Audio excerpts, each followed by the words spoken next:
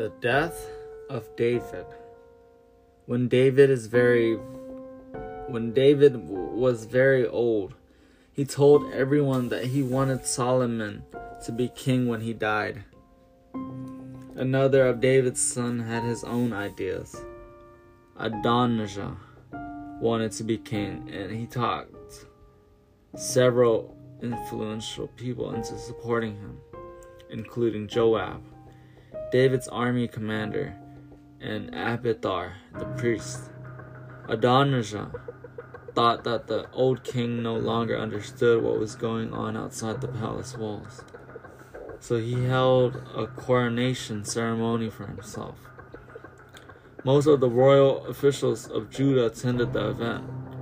Nathan the prophet, who hadn't been invited, soon heard of it. He warned David's wife Bathsheba, and she went straight to David, who lay ill in bed. "You said our son Solomon would be your successor," she said. "Yet Adonijah has made himself king. People are confused." David took immediate action, which was quite the opposite to what Adonijah expected. Soon Solomon was mounted on the king's own horse, wearing the king's crown, parading to Gihon with Nathan and Zadok, the priest. There they anointed Solomon as the new king, God's chosen successor to David. The appointment of the new ruler was proclaimed all over Israel. People up and down the country celebrated. Adonijah heard the noise when he was in the middle of a party for his own coronation.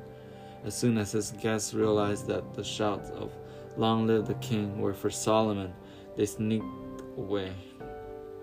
When David died and the rightful heir Solomon took the throne, no one dared argue with him.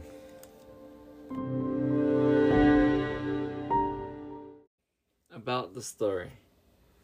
Although the Israelites' request for a king had not been according to God's purpose, this story reminds readers that God did not abandon his people. He continued to guide them in the choice of the next king. The Bible teaches that God keeps his covenant or agreement with his people, even when they are unfaithful to him. God had a very special purpose for the new King Solomon.